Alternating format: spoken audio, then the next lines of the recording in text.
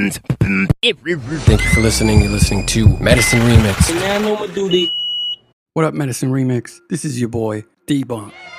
And, I wish I could sit here and say to you that every time Rish and I come up with a segment that it's this beautiful, well-plotted, well-thought-out, thoroughly dissected project that you're enjoying right now. Yeah. But it's not. What? Like ever.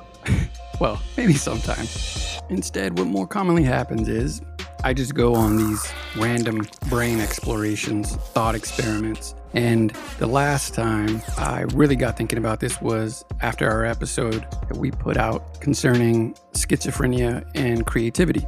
And the path I went down on had to do with remembering a quote in a book from renowned author Stephen King.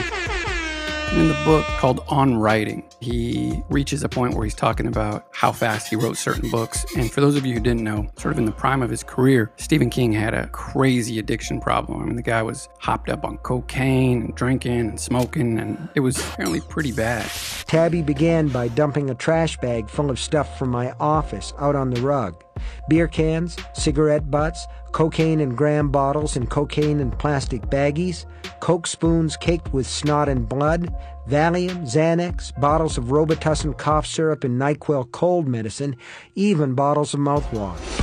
And in the book, again, he's talking about how quickly he was able to get through some of his writings for some books that turned out to be huge blockbusters. And I just found it really interesting that when he talks about his writing slowing down, he says, and I quote, "I think it was quitting smoking that slowed me down. Nicotine is a great synapse enhancer. The problem, of course, is that it's killing you at the same time it's helping you compose." End quote.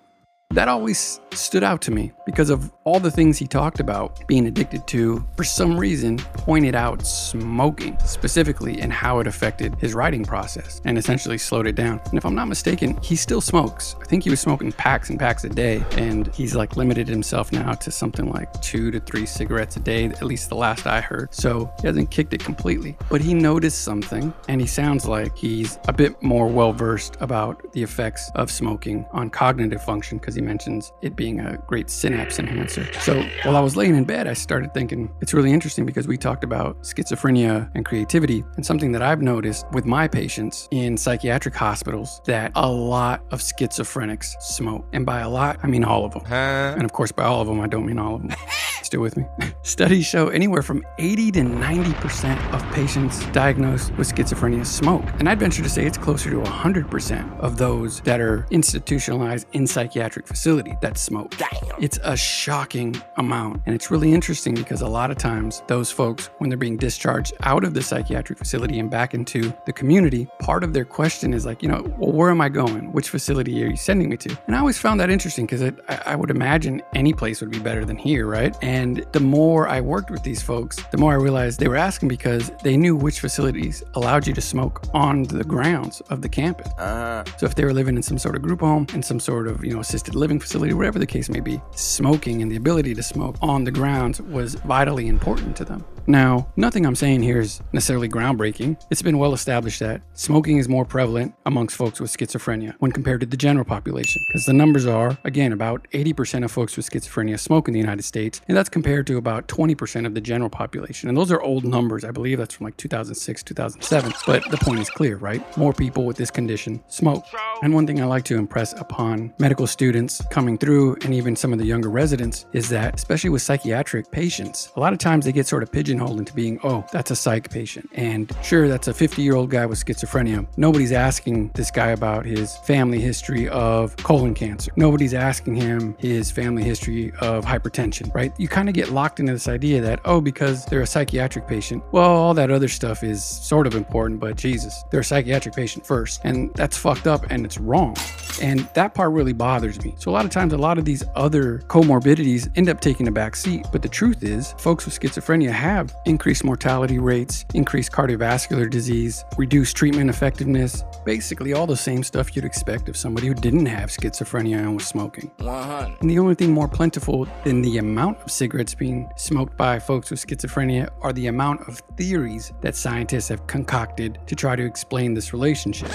They range from everything from the socioeconomic, environmental versions that propose smoking is the result of folks with schizophrenia being largely unemployed and inactive, so they're bored, essentially. There's another school of folks from the psychological tool hypothesis camp that argue smokers are essentially using the nicotine to manipulate their mental state in response to various environmental conditions, helping them reduce stress, helping them manage what is known as negative symptoms of schizophrenia, things like that. Essentially saying that folks with schizophrenia don't do well coping with problems in constructive ways, so they use smoking as a psychological tool. Again, a lot of these, although on paper sound, I guess, plausible, they just don't pan out with further analysis. For example, the idea that folks with schizophrenia are institutionalized and therefore they're bored just didn't pan out. Because when they looked at folks who were institutionalized in places like prison, they found that people with schizophrenia still had higher smoking rates and they smoked for longer periods of time than other folks who are both institutionalized and bored. Whoa. But again, nothing has panned out in the research. It's still kind of up in the air.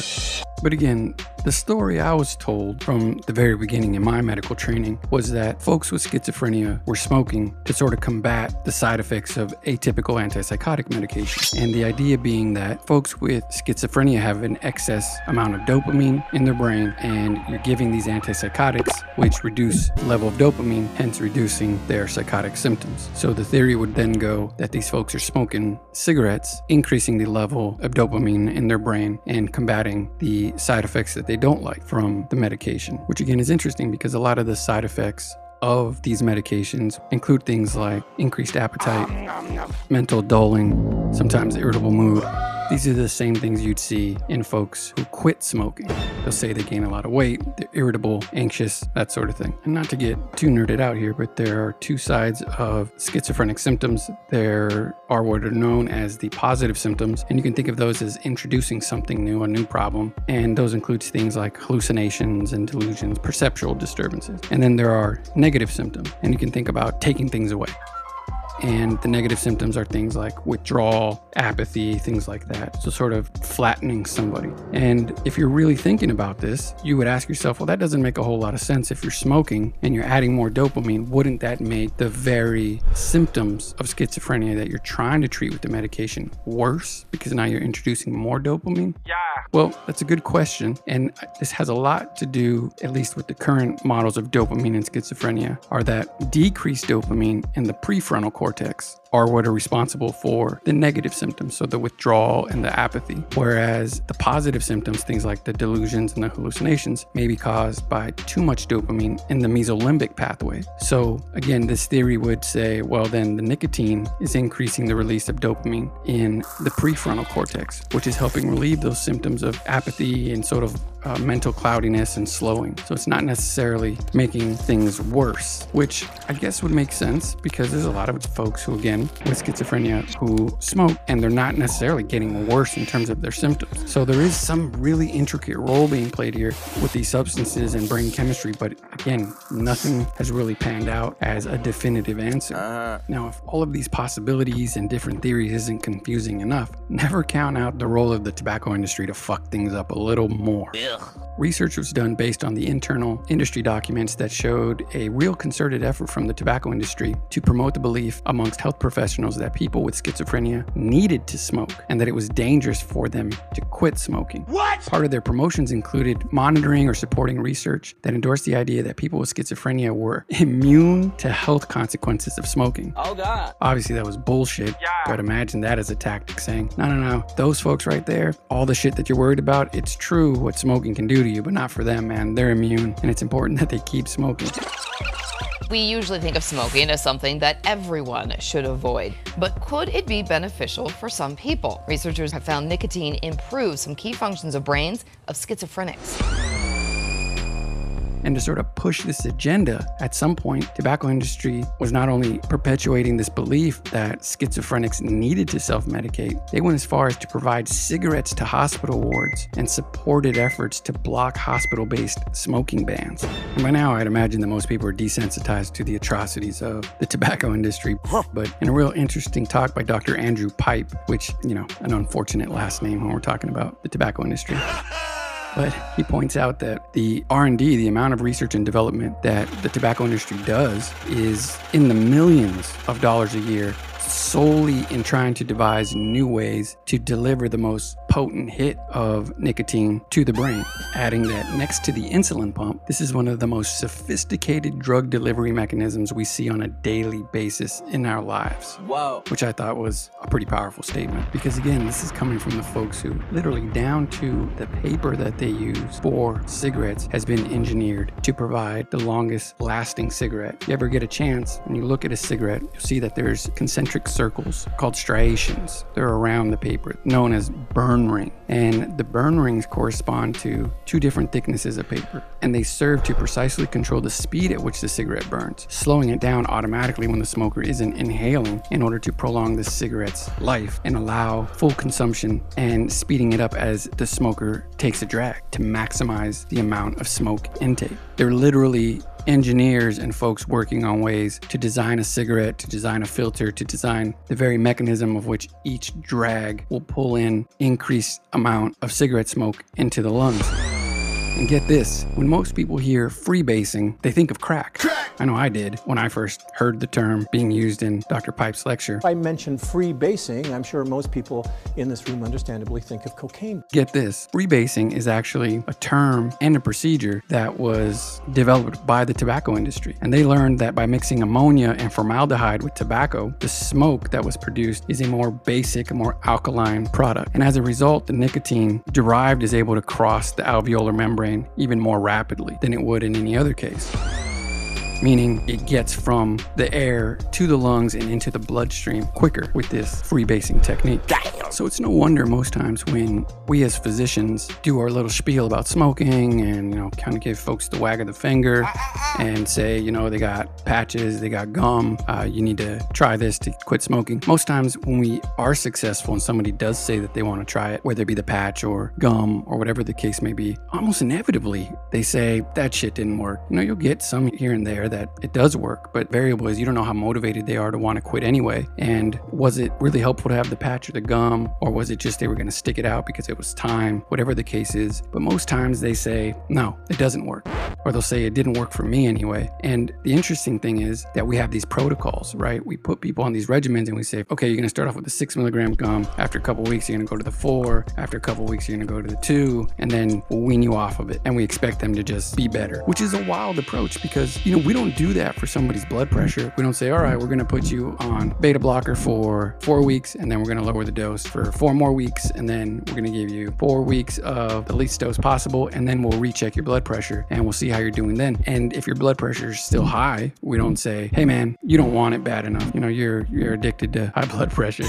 We treat it while it's there. So this idea that you have to be on a patch for only a certain amount of time and then it has to come off, I really think that needs to change, especially when we're dealing with folks who might have just entirely different chemistries. And again, this isn't necessarily just folks with schizophrenia we're talking about. A lot of research has found that people with mental illness in general have higher rates of tobacco use. Real life. So we're talking about a large chunk of the population. And again, speaking specifically to folks in the healthcare industry, I think we need to do a better job of actually screening and having a practical approach for folks who want to quit smoking. Because I think a lot of us have sort of looked at smoking with the attitude of, pun intended, I guess, we nipped it in the bud already. Smoking rates in developed countries is declining. But if you really look at that information, that data more closely, you'll see that it's actually going up in impoverished areas. So it isn't like we're doing better on all fronts. And rough estimations that I've read recently say that about 40% of tobacco products are consumed by folks with mental illness, which again points to a more specific subset of folks in the population that we can also use to focus our efforts on. Another thing that was pointed out in a lecture I was listening to was the way we go about asking folks if they smoke. Generally, and most surveys, if you have, the PHQ-9 or whatever the survey is that most of you fill out when you go see your doctor and ask, do you smoke? If so, when's the last time you smoked? Interestingly, a lot of people are in the middle of wanting to quit. So this might be an opportunity. They're not lying necessarily, but they might have not had a cigarette in a week and their plan is to quit. And they're using this as a sort of confidence booster and they check no. A more appropriate question is, have you used any form of tobacco in the past month? And if they say no, have you used any tobacco products in the past 7 days? And what that does is it helps you to better kind of hone in on, is this somebody who's actively trying to quit? Because most research shows that people who do smoke want to quit. Most folks don't want to keep smoking, but they do for whatever reason. So I think some of our basic clinical skills about how we assess and obtain that information, we're not doing a good job of it. And then once you do talk about it, folks are over it. They're over this whole, scared straight. We know it doesn't work. We can show them all the gory pictures. We can tell them all the terrible details about what it's doing to their endothelial vascular tissues and all that jazz. But really, we're missing an opportunity to say, hey, look, all the stuff we're trying to work on, whether it's your surgeon talking to you, whether your psychiatrist talking to you, whether it's your internist talking to you, you obviously want to do better and you want your health to be better. You wouldn't be here seeing us. That being said, one of the most important things that can be done is you quit smoking. But if we follow that up with, and I'm sure you've probably tried before, and man, God knows this can be one of the hardest things to do, but we want to help you through that. That little bit of confidence, knowing that if they let you down, or if they're unable to do it, or if they know they've tried and failed before, why are they going to tell their doctor they're going to try to quit and then come in and have to lie to them the next week or the next month? They just as soon say, I'm not interested, or not bring it up at all. So our approach can change. Okay, I'm not trying to give you guys a wag of the finger for those of you in the healthcare industry, but that's my spiel. So now, I guess to bring this all the way back to where we started, I guess we were talking about schizophrenia and creativity. A lot of, my thoughts when I first started this segment were going to be about the role of cigarettes in the creative process. And, I didn't find too much that supported this idea that nicotine supports the creative process. The idea that creative endeavor and mind-altering substances are entwined is one of the great pop intellectual myths of our time. There are some reports, again, that show that it helps with cognitive function, some with memory. I think there was a German study in 2009 that's referenced quite often that it can help with cognitive function. And I know folks personally who will chew on some Nicorette gum or something before they are going to start a writing process or before they're going to produce any music. And they say it just kind of gives them that little bit of buzz. One of the caveats is that you have a lot of nicotinic receptors in your gut. So if you're new to it and you do decide to chew that gum, don't swallow your spit. It'll make you nauseous. So you're going to have to play it old school farmer boy style and spit in a container and a spittoon.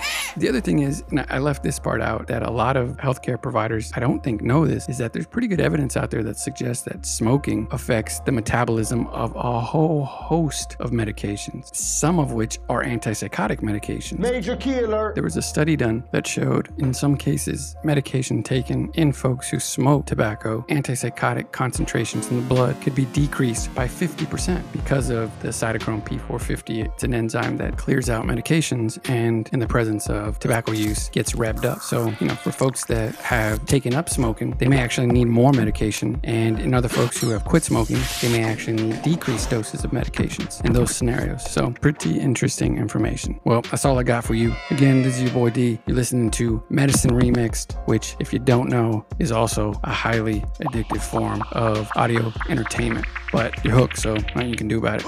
Suck it up. Thanks for listening, y'all. Peace.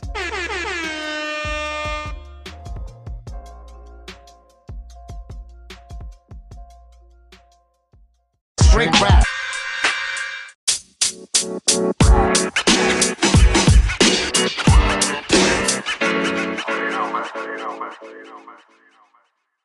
Do what you want with that information. I encourage you to do your own research. If you have any input for us, we're always happy to hear it. And again, no other place like this, damn it. Should we start marketing this as an online medical school? Reese, you think we can get accreditation for this? Hey, if Trump got his stupid Trump University thing going, which folded later because it was terrible and it stole from people. But I think Medicine Remix should do it the right way. What do you guys think? Anyway, if you haven't done it already, please go to your iTunes. Right now, you're holding your phone, right? You're staring at it. Go to your iTunes, rate us. Anything less than 5 stars would be uncivilized. And leave a review. You may not know it, but you have no idea how much that helps. It helps us in so many ways. It makes it easier for us to get sponsors. It makes it easier for us to be pushed in terms of different platforms. If we can show that we actually have a following that responds in positive ways to our content. So in order to keep this going, we're asking you for help. So please like, subscribe, share. We got a Facebook page. Just type in Medicine Remix. Go there. It's verified. You'll know it's us. Follow us on Twitter. How are you guys not following us on Twitter? Rude. So rude. Anyway, again, thank you so much for listening. This is Medicine Remixed. You're the best. Make your way over to iTunes. Give us a review. Love y'all. Peace.